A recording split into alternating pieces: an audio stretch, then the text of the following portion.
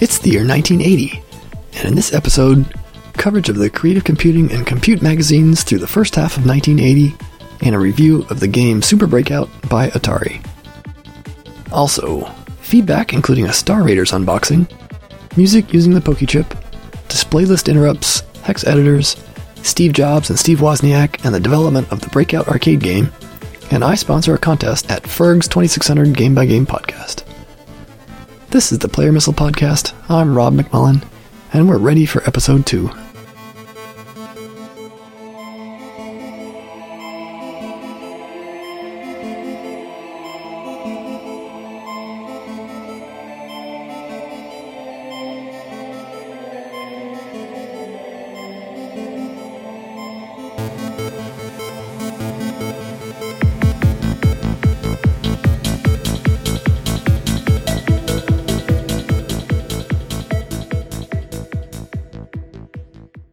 So welcome to 1980. This is episode 2 of the Player Missile Podcast, where I cover Atari 8-bit games and magazines. So I'm updating my plan again. I think I'm on my new plan by now, but I'm pretty sure this is the new plan that will be the final new plan. So as I said in the last episode, covering all the magazines of 1979 in a single show was too much. So I'm gonna do it again. And again next episode. But after that, starting in 1981, I'm going to focus on a single month per episode. So at most, there'll be 4 magazines until I think September 83 is the first time I'll have 5 magazines in a single episode.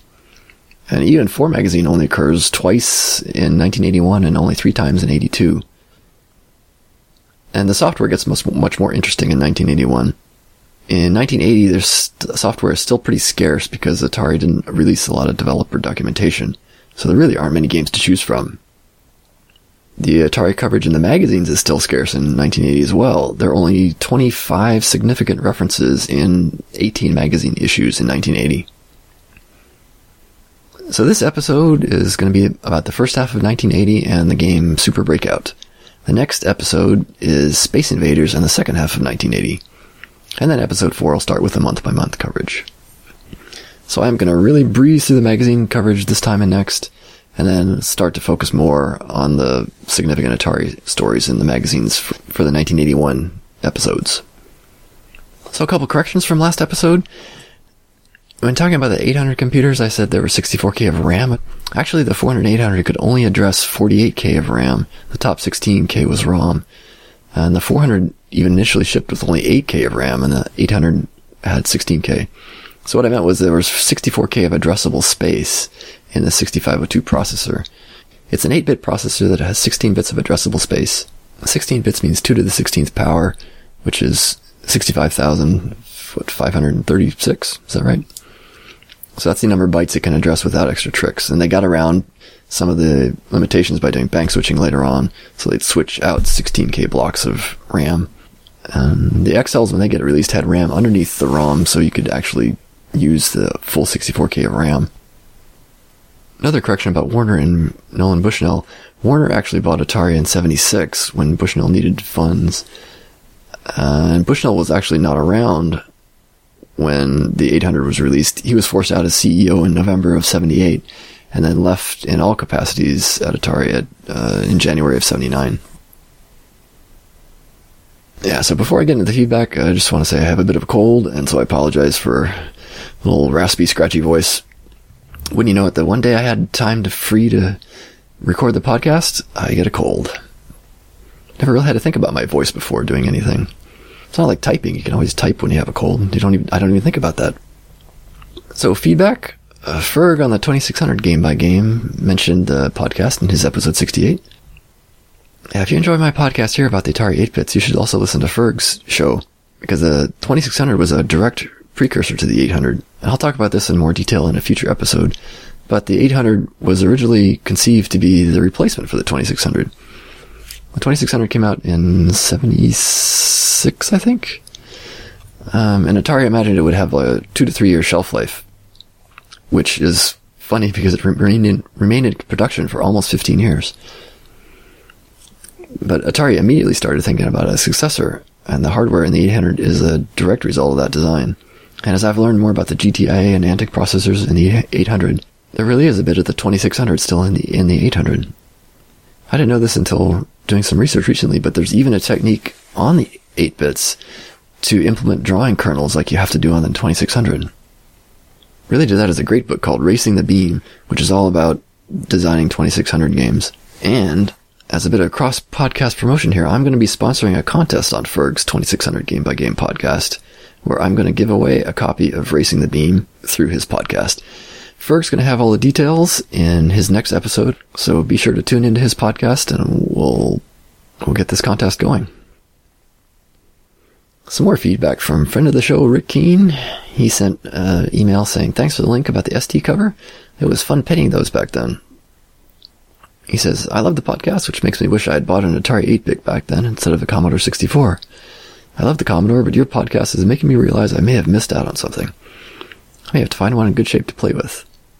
The Star Raiders review was excellent. I learned a few things I can apply when playing it on the 5200, so I'm looking forward to future reviews. Since I'm one of the people that reads 30-year-old video game and computer magazines for nostalgic reasons, I enjoyed the magazine segment. From a cultural point of view, it's interesting to see how far we've come technically and socially. I really appreciate the hard work it must take to do this. Thanks. Well, thank you, Rick. Thanks for writing in.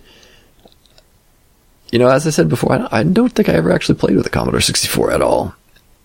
I'm kind of curious to find out more of the differences about the Commodore 64. As I go, I might look into that and maybe compare some games on the 64 to the 8-bits. Rick also sent me a link to some of the artwork that he's done, so I'll put a link to that in the show notes. Got an email from Justin Knight over in the UK. He said, I would just like to congratulate you on producing your first Atari podcast. I thought the Player Missile Podcast 0 was excellent. I'm definitely going to be a regular listener. I particularly like the fact that Player Missile is going to be a niche podcast about games and magazines, and so not in direct competition with Antic, the Atari 8-bit podcast, which I've also downloaded since the very beginning. I found the content of your podcast gripping and extremely interesting as a former 1980 to 1991 Atari 8-bit owner who returned to the 400-800XE computers a few years ago. Yeah, I definitely don't want to be in competition with Antic. I think there's plenty of stuff that we can do that is separate and, not stomping on each other's toes. And hopefully we'll be able to do some crossover stuff at some point. Justin goes on to say that he never had a disk drive, so he always put his games on cassette or ROM cartridge. And then not having disk drive, he missed out on some of the strategy games that really took a lot of disk access. Yeah, that would definitely be a different experience without a disk drive. As he said, missing some of the strategy games with really big areas, like Ultima or Omnitrans Universe, and not to mention the loading times of the cassette. So I think that would probably force me to get a lot more ROM cartridges. Justin says another aspect of the Atari 8-bit computing that I have a great interest in is listening to the Atari Music and the Atari SAP Music Archive website. And as an aside, I think I'm going to start featuring a little bit of that. So if you have any SAP Music or know of some that you'd recommend, please let me know. I'm going to start closing out the show with some SAP tracks. And also, do you pronounce it SAP or is it SAP? Let me know what the correct way to pronounce that is. And he says, good luck with the amazing Player Missile podcast, and I look forward to downloading podcast 1 from the website in a few months. He says, thanks for all your hard work, and I hope the Player Missile podcast will be around for a long time.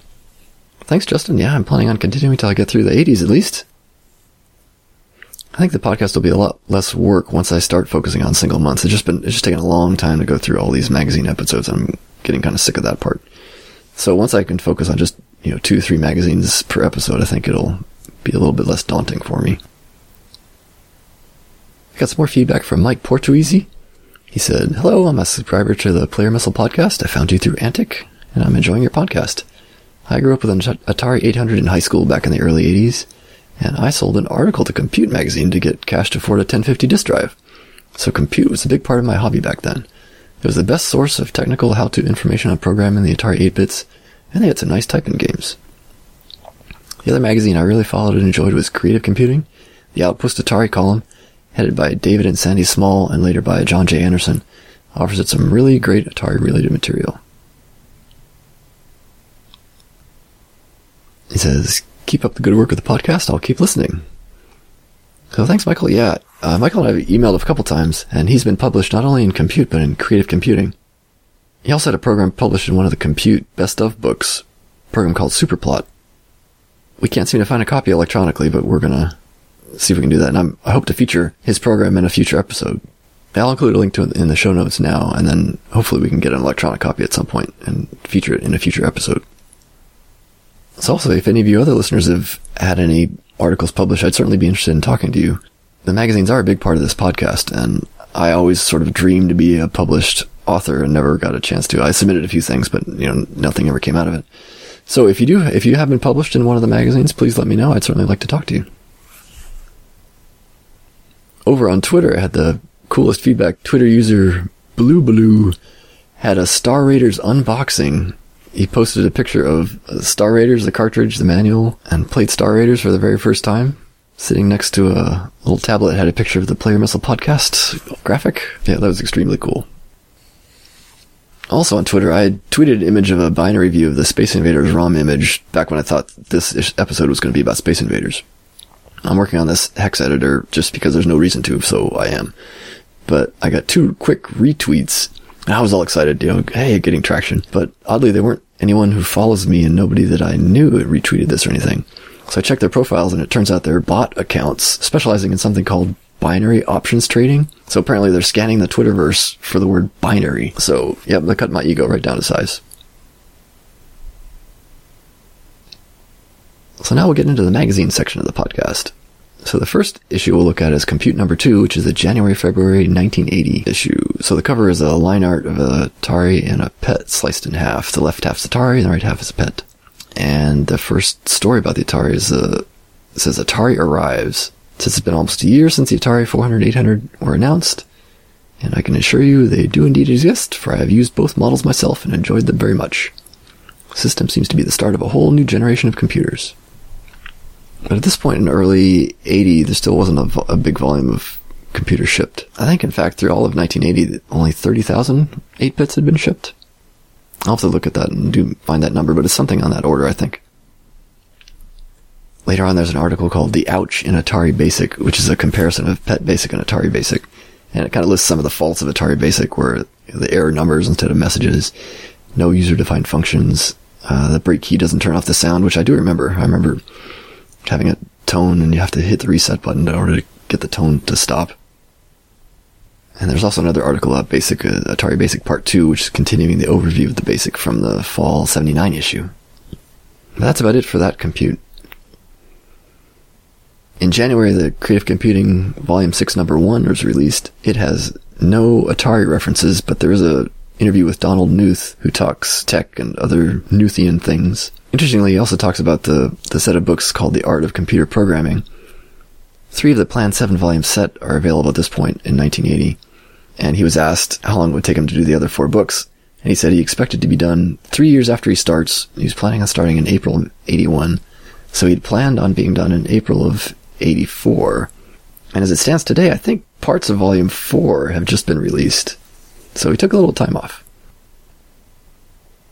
The next Creative Computing, Volume 6, Number 2, in February, there's an Atari ad on the inside front cover, but no Atari references.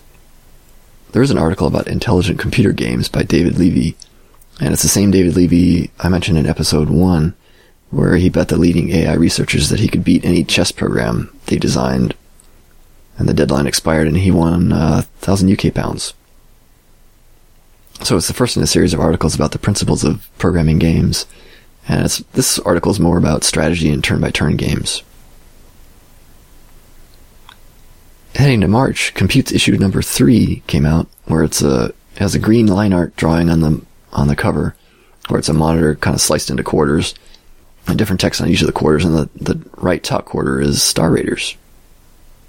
The issue does include a review of Star Raiders, so obviously I should have read ahead. So in its review it says, do take time to read the manual before playing the game. You can have much more fun playing if you know how to cope with all the features. It says, this game is addictive. 2 hours can slip by while you're absorbed in the game without any awareness of passing of time, except for start dates. Then finally it says, if you relinquish your place at the helm to someone else, be prepared to wait a long time before reclaiming it. And there's also an interview with Doug Neubauer, who says he wasn't upset with not getting royalties for the game. He says, I almost would have done it for nothing, to tell you the truth. And he was asked if he was a good player, and he said, you won't master it in a week. I played it since the beginning and finally made it to the top rank, Star Commander 1, after 6 months. There's another article in the magazine about the American Sign Language alphabet on a PET, which doesn't have anything to do with the Atari, but I took a little bit of sign language so I can sign a few things, but I'm definitely not a good finger speller, so I need a lot of practice with the ASL alphabet. There's a little blurb about Atari announcing the exclusive license of Space Invaders, which we'll get to in the next episode of the podcast. There's a review of the Atari basketball game for the 8-bits. And there's a review of the Atari 810 disk drive. Looks like at this point it was DOS 1.0 being shipped with the drive. And their big complaint was not with the drive itself, because they said it was easy to get set up. Just plug in the 2 cords, turn it on, and then you're up and running. But their complaint was with DOS itself, with the use of the 8.3 file names and only uppercase. And they compared it to the PET, which has both upper and lowercase and other symbols allowable in the file names. So the March Creative Computing, the features intelligent games, but there's nothing Atari specific, so I think we'll skip this one. The April issue of Creative Computing is the famous April Fool's issue. On the cover is this stylized Mona Lisa typing on a computer. And the neat thing about this issue is if you flip it over, the back cover is printed upside down with the title, Dr. Kilobyte's Creative, Popular, Personal, Recreational Microcomputer Data Interface World Journal, in the style of the various computer magazines that they're parodying. So there's about 60 pages printed upside down, so the magazine could be displayed with the back cover posing as the front cover. And they put a lot of work into it. There's lots of articles. There's a few real advertisements, including the ubiquitous Ohio Scientific Computer, sprinkled in with lots of fake ones, and the real ones seem to be the ones that have the Circle the Reader Service Card announcements on them. Reading it today, I found all these fake articles more silly than hilarious, like using a crowbar to pry out the motherboard, or to fix the floppy drive seek errors by using sandpaper.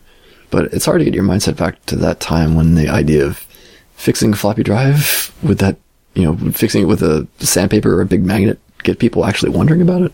There was also a advertisement for this adventure game to type in. It was listed in Fortran in 1.5 pages, and so I was kind of curious to see what that would be like. I don't generally admit to knowing Fortran, but I actually do. I don't put that on my resume anymore. But so I thought I'd try to figure it out and see what the program was like. But I think sort of as a joke, they shrunk it down so much that you couldn't actually read the text. So I think it wasn't legible on purpose. In the real section of the magazine, there was an article about Atari in perspective, the Atari 800 versus the PET. So basically, it was about PET versus Atari Basic, and kind of the point was that the PET was near the end and the Atari was still new. But other than that, there really wasn't a lot of Atari stuff in this magazine. There were some discount ads for the Atari. The 800 was showing for $849, and the 400 was listing for $493. So May of 1980, Compute's issue number 4 came out. The cover was a PET with 80-column text on the screen. There were some more sales ads for the Atari. The 800 was listed for $875. The 400 was listed for $515. And the 810 disk drive, it's hard to believe how expensive they were back then. But the 810 disk drive was listed for $565, which is, that's $1,600 in today's dollars. There's yet another article about Atari Basic. They seem to have a big thing about comparing Atari Basic with PET Basic. Another article is the consumer computer comparing Atari Chess versus TRS-80 Sargon II. And matching up computer chess programs is interesting. I don't know if you've seen the Retro Computing Roundtable Challenge where Earl Evans and Carrington Vanston matched up Commodore 64 versus an Apple II, but I'll include a link to that in the show notes. So they're comparing Atari Chess with the joystick input to the keyboard input for the Sargon on the TRS-80. They said both played pretty aggressively, and 2 matches, each of the program won one of them. And highlighting the aggressiveness, they said in the second game they traded queens after 8 moves. The Atari Gazette portion of the magazine includes some technical info about how to optimize space in your BASIC program, but I think it's mostly related to saving out to tape, so really not that useful in today's emulated world. Next magazine is Creative Computing, Volume 6, Number 5 for May. They talk about computer-aided model rocketry design which I thought was interesting. At the most recent Kansas Fest, there was I think a father and son team who brought I don't know the details, something about an Apple II controlled model rocket launcher. And there's another article in the continuing series of intelligent computer games by Levy. But nothing real Atari specific, so we'll skip on to the next issue, which is Creative Computing, Volume 6, Number 6, in June. There's an article called The Atari Machine, which is a glowing review of the capabilities of the system. They describe Star Raiders and just being wowed, but stunned that Atari is reticent about giving out technical details. They say, the Atari Machine is the most extraordinary computer graphics box ever made, and Star Raiders is its virtuoso demonstration game. There's just one problem, they won't tell you how to program it. That's right, you can buy an Atari computer and they won't give you instructions on how to work it. So if you want to make a federal case out of it, you can probably get the inside data in about 3 years for $250,000 in legal costs. However, there's a faster way. The hacker's race is on. Who can figure it out first? Even if nobody violates Atari's elaborate security, I'll wager most or all of the secrets will be out by the end of 1980. Probably including secrets that the Atari people didn't know existed. Because there's nothing like a real challenge to delight a computer hacker, and this is a real challenge.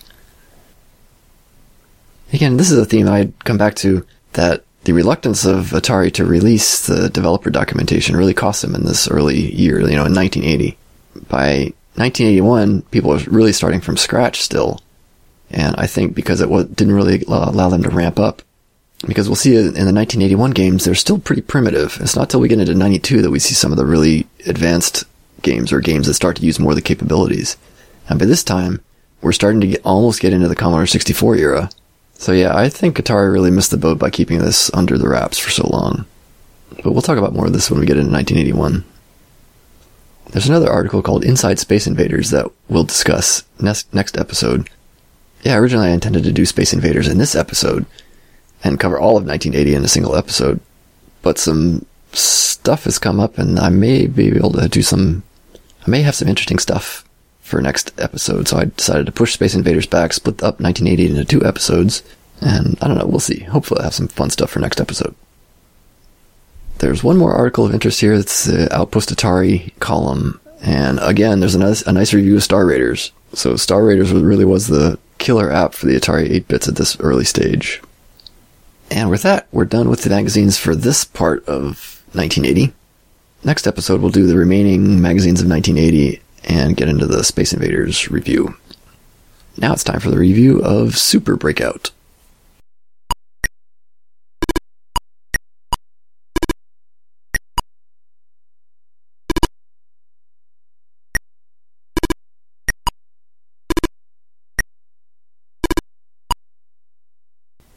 Super Breakout was published by Atari, and I could not find out who the author was.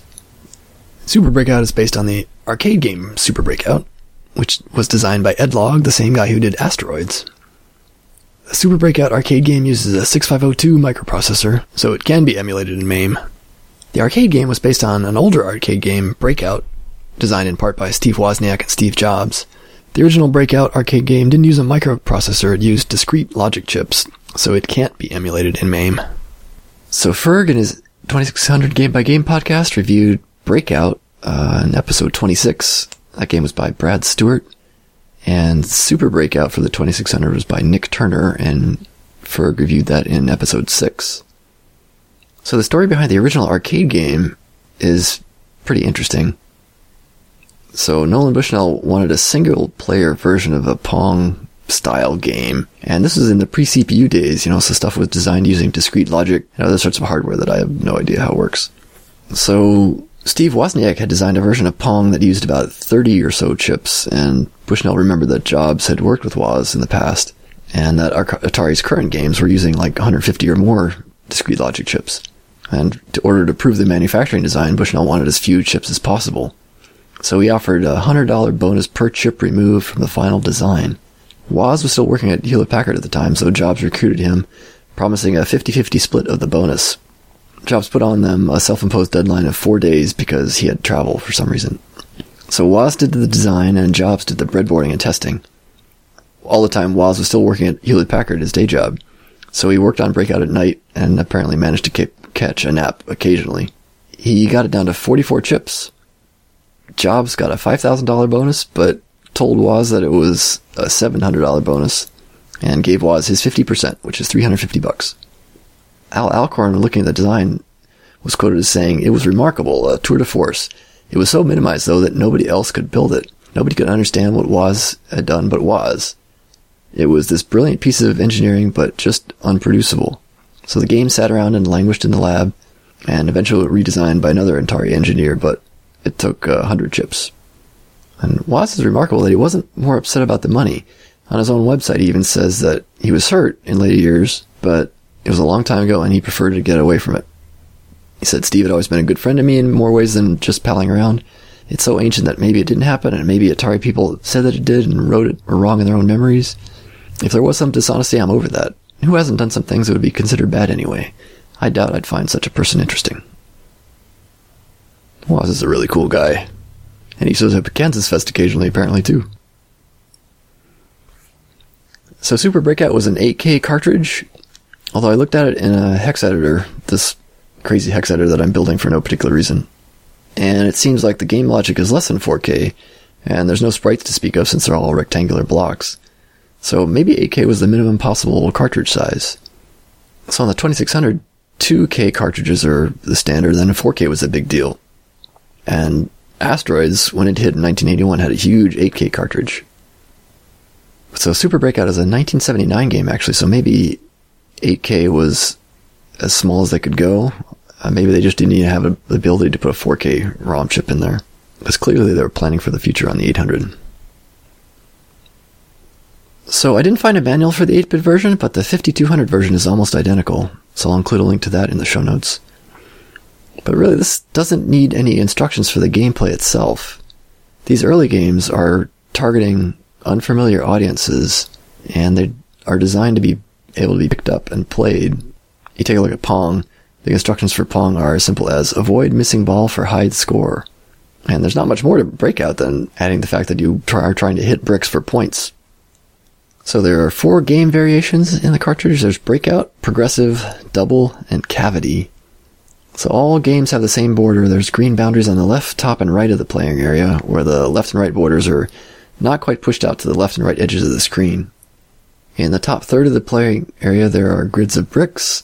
There are 8 rows of 14 bricks, but the spacing of the rows can vary depending on the game variation, which I'll describe in a minute. And there's a small vertical area between the green boundaries and the sides of the screen. In this left side empty space, there's a little vertical text that indicates the number of serves you've used. And in all game, you get 5 serves. When you serve, a little 2x2 pixel ball is released from the center of the screen at some angle. Never that close to vertical, though. The closest it gets to straight down is maybe 15 degrees or so. So you control a horizontal line at the bottom of the screen called the paddle, which moves left and right. And so your object is to deflect the ball off the paddle, back up, in order to hit all the bricks above you. So each time the ball hits a brick, that brick gets removed and the ball is deflected back down to you at the mirrored angle. At the start of the game, the paddle is the same width as 2 of the bricks. And then once you hit the ceiling with the ball, the paddle then shrinks to the width of a single brick. When you miss the ball, the paddle goes back to full width, and then of course still hits the ceiling again. So if you can imagine the width of the paddle being broken up into 4 sections, the angle that the ball rebounds off the paddle depends on which section the ball hits. So in general, hitting the center sections results in a more vertical shot, and the edges are tilted up away from the vertical. Those angles change every 4 hits, and there's a diagram in the 5200 manual that it seems to show the same angles used in the 8-bit version. So I didn't really find much difference except for the third set of 4 hits. Then it becomes a really sweeping hit, so every time it hits the paddle, it bounces off the side walls a couple times before it gets up to the bricks. I found that was the most difficult time to play. And after that set of 4 hits, then it goes back to more upright. So the ball speeds up when it hits a green row or a blue row, which are the top 4 rows. And you get points per brick hit. 1 point for orange on the bottom, 3 for purple above that, 5 for green, and 7 for blue on the top. So the versions of the game, so the Breakout version is a 14x8 grid of rectangles near the top of the screen, with about 6 empty rows at the top for the ball to bounce around in and get bricks from the top. So when you clear all the bricks, it resets, so there's no max score in this game. The Progressive game is a 14x4 row of bricks at the top, followed by 4 blank rows, and then 14x4 rows after that. As the game progresses, the rows of bricks will move down, and as they move to lower rows, their color changes. The green and blue bricks will change to the slower color bricks as they get lower.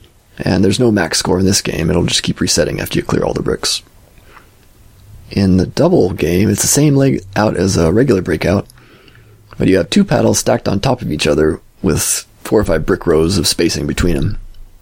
When you serve a ball, one starts from the center of the screen as normal, but as soon as you return that one, a second ball gets served. For as long as you have 2 in play, the point values are doubled. When you miss one, the point values go back to normal, and when you miss the other one, it'll wait for you to serve again. If you clear the bricks, this game will only reset twice, so it does have an ending, and therefore a maximum score. Cavity is the same as regular breakout, except there are 2 2x2 holes in the green rows of bricks, in each of which a ball is bouncing around. When you clear out a path to one of those cavities, the ball will be released into play. You earn double points if 2 are in play, and triple if all the balls are in play. This game also only resets twice, so again, there's a maximum score to this game. So this is a paddle game. There are not many paddle games that I remember for the 8-bits. Paddles were included with the 2600, but not the 800. Well, for that matter, joysticks weren't included with the 800 either. But I had a 2600 previously, so I had paddles, but I don't remember them hooking up to my 8-bits very often. This is a good candidate for a MAME cab, as it uses paddles and option select and start only, so there's no keyboard control needed for this game. Interestingly, the way MAME does its paddle emulation is by a mouse. So, oddly, if you do the 2-player game in this and you move the mouse up and down, you can control that. You can control player 2's paddle using up and down mouse movements. So select chooses the game variation. Option chooses the number of players from 1 to 8.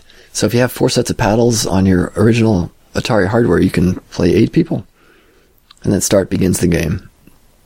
So the gameplay itself, I found the paddle emulation is not very good. Well, I just couldn't control the mouse very well. It's not that the emulation itself is bad, but I didn't find it very easy to use the mouse as a direct paddle replacement. I don't have my MAME cabinet built yet, but I definitely will get a spinner to try this in the MAME cab. I don't know if there's a problem with like mouse acceleration on the machine I was using. It's because it seemed like it would jump several pixels or not move when I was moving the mouse, like it would get stuck for a few pixels and then it would kind of catch up.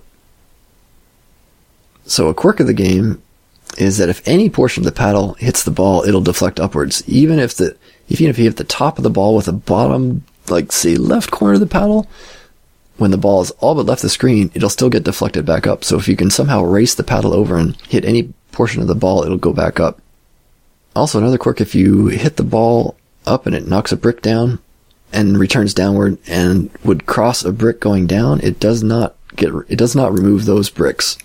It just passes through them. However, if you hit the ceiling and then the ball moves down, it does remove the bricks when it's moving down that way. Some technical details of the game. This is really simple usage of player missile graphics. The paddle is a quad-width player, and it looks like the missile is used for the ball. I wasn't sure if this was a text mode using redefined character set graphics or if it was graphics 7, so I broke into the monitor of the Atari 800 Mac X that I was using to run this one, and I found the display lists. So I alluded to the display lists in episode 1, but they're programs for the Antic processor that generate the background display. So each entry in the display list is responsible for drawing a certain number of scan lines on the screen. Because we're in the days of like 16K RAM being a lot of RAM, the designers were concerned to make graphics modes just use the minimum that you needed to do the job. So you have all these different graphics modes available. There's 6 text and 11 graphics modes. The text modes use either 20 or 40 bytes per line, and they can generate 8 or 16 scan lines worth of vertical space. The graphics modes used either 10, 20, or 40 bytes per line, depending on the resolution, and could generate 1, 2, 4, or 8 scan lines worth of vertical space. You could mix modes on one screen to get just what you wanted for the minimum amount of memory, so you can mix graphics and text on the same screen. So looking at the display list, they're using graphics 6 for the playfield, which is the 160 by 96 two-color mode. Each row of bricks is 2 pixels high, followed by 1 pixel height of blank space. The neat thing is they're using blank lines in the display list to create spaces between the rows. So Antic has essentially a no-op command in the display list that just put puts blank rows in the display, but this doesn't take up any memory. So in the memory, the frame buffer looks like it's contiguous, but on the output, you get these blank rows in between. So looking at the display list, there are 32 possible rows of bricks. Then there's a line for text, and there's some more blank space under that for the paddle to go back and forth. So because they're using blank lines in the display list, the green borders have to be drawn using player missile graphics. Otherwise, there'd be blank lines in the green borders as well. So players and missiles are overlays on the background, and they're drawn regardless of the background mode. So they can even be drawn in the overscan areas outside the normal playfield. Because they're using Graphics 6, there's only 2 colors, so that means they're using display list interrupts to change the background color for the rows. So DLIs are interrupts triggered by Antic while it's drawing the last scan line of the row of pixels it's currently drawing. So this triggers something called a non-maskable interrupt in the 6502, which is a way to preempt the currently running code. So the regular program code is going along, doing whatever it's doing, and then blam, it gets an interrupt, so the interrupt routine gets called, then interrupt does its work, then it has to restore the state of the 6502 so that the regular program doesn't know that anything has happened. So this is kind of fun. It takes me back to the times when I was looking at 6502 stuff and trying to, crack copy protection and thinking about designing my own games back when I was, a teenager. It prompted me to write that hex editor again. I told the story, I think, in episode 0, I think, when I wrote a hex editor in Atari Basic, and now I've kind of got this framework in Python that I've hacked around with. So, yeah, just for nostalgia reasons, I'm really having fun kind of writing this little editor just to look back at the old 6502 code and how they stored the player missile graphics and character set redefinitions in binary form. So, yeah, I'll probably continue doing these little technical sections just because I find it fun. It reminds me of the old days. So in terms of my memories of this game, I don't remember ever playing Super Breakout on the 800. I remember playing Breakout on the 2600, but I don't think I ever had it on the 8-bits. I certainly remember playing it in the arcades. Now, why I'm excited about this game is it's a good game for kids because it's easy to understand and the controls are simple. There's no violence or themes to explain, so I'm definitely going to put this on my main cab, and this will be one of the first games I introduce to my kids. So my high score, well, it's a really fun, addictive game. It's sort of in the same way that Tetris is addictive in the 80s, or Angry Birds or Canabalt, or one of those simple games we now get on our phones. Games that you can play without reading a manual or spending a time studying. You kind of just pick up and play. I mostly played just the regular version of Breakout, and I got 332, which is, I think it might be in the good range. So when you get a high score, when you complete the game, it sort of gives you it puts up an adjective to describe how well it think you did. And a lot of my games ended in oops, which is, I think, below 100. So 332, that was my first good score. So the Atari Age High Score Club did do Super Breakout. The last time, I think they may have done it multiple times. The last time was in July 2013, which is High Score Club number 10, round 12. I'll put a link to that in the show notes. Atari Age user Xylon got a score of 1301 on Breakout and 2743 on Progressive. And Atari Age user Mekong got 2583 on Double and 2634 on Cavity. So some really good players. In terms of modern updates, I've never really played Arkanoid or any of those more Super Breakout kind of games with, power-ups and stuff. But after really enjoying Super Breakout, I think I'm going to have to go back and try it. So that's it for Super Breakout. Next episode, we're going to talk about Space Invaders, and we'll finish off the magazines of 1980. So be sure to check out Ferg and his 2600 Game by Game podcast for the contest that I'm sponsoring. To close out this episode, I'm going to try something new. I'm going to start looking for SAP music to play as the outro to the episode. I found this on the Atari SAP Music Archive, which is at asma.atari.org. I'll put a link to that in the show notes. Red Barchetta is a great song, one of my favorite Rush tunes. I guess technically in Italian it's pronounced Barchetta, but Getty pronounced it Barchetta, so that's the name of the song, Red Barchetta. It was based on a short story called Nice Morning Drive, and so the author of Nice Morning Drive, Richard Foster, eventually got into contact with Neil Peart, and they went on a motorcycle ride that has a nice write-up, so I'll include that in the show notes as well. So if you're a Rush fan at all, you should check out those links. Here's Steve Johnson with his SAP version of Red Barchetta by Rush.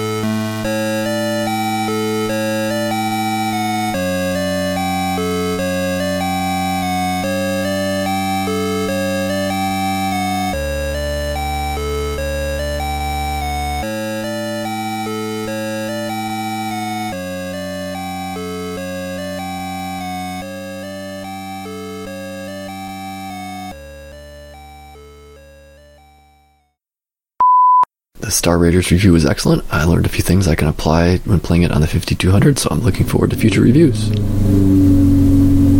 my neighbor's cutting his lawn right now. Just the kind of background noise you need for a podcast.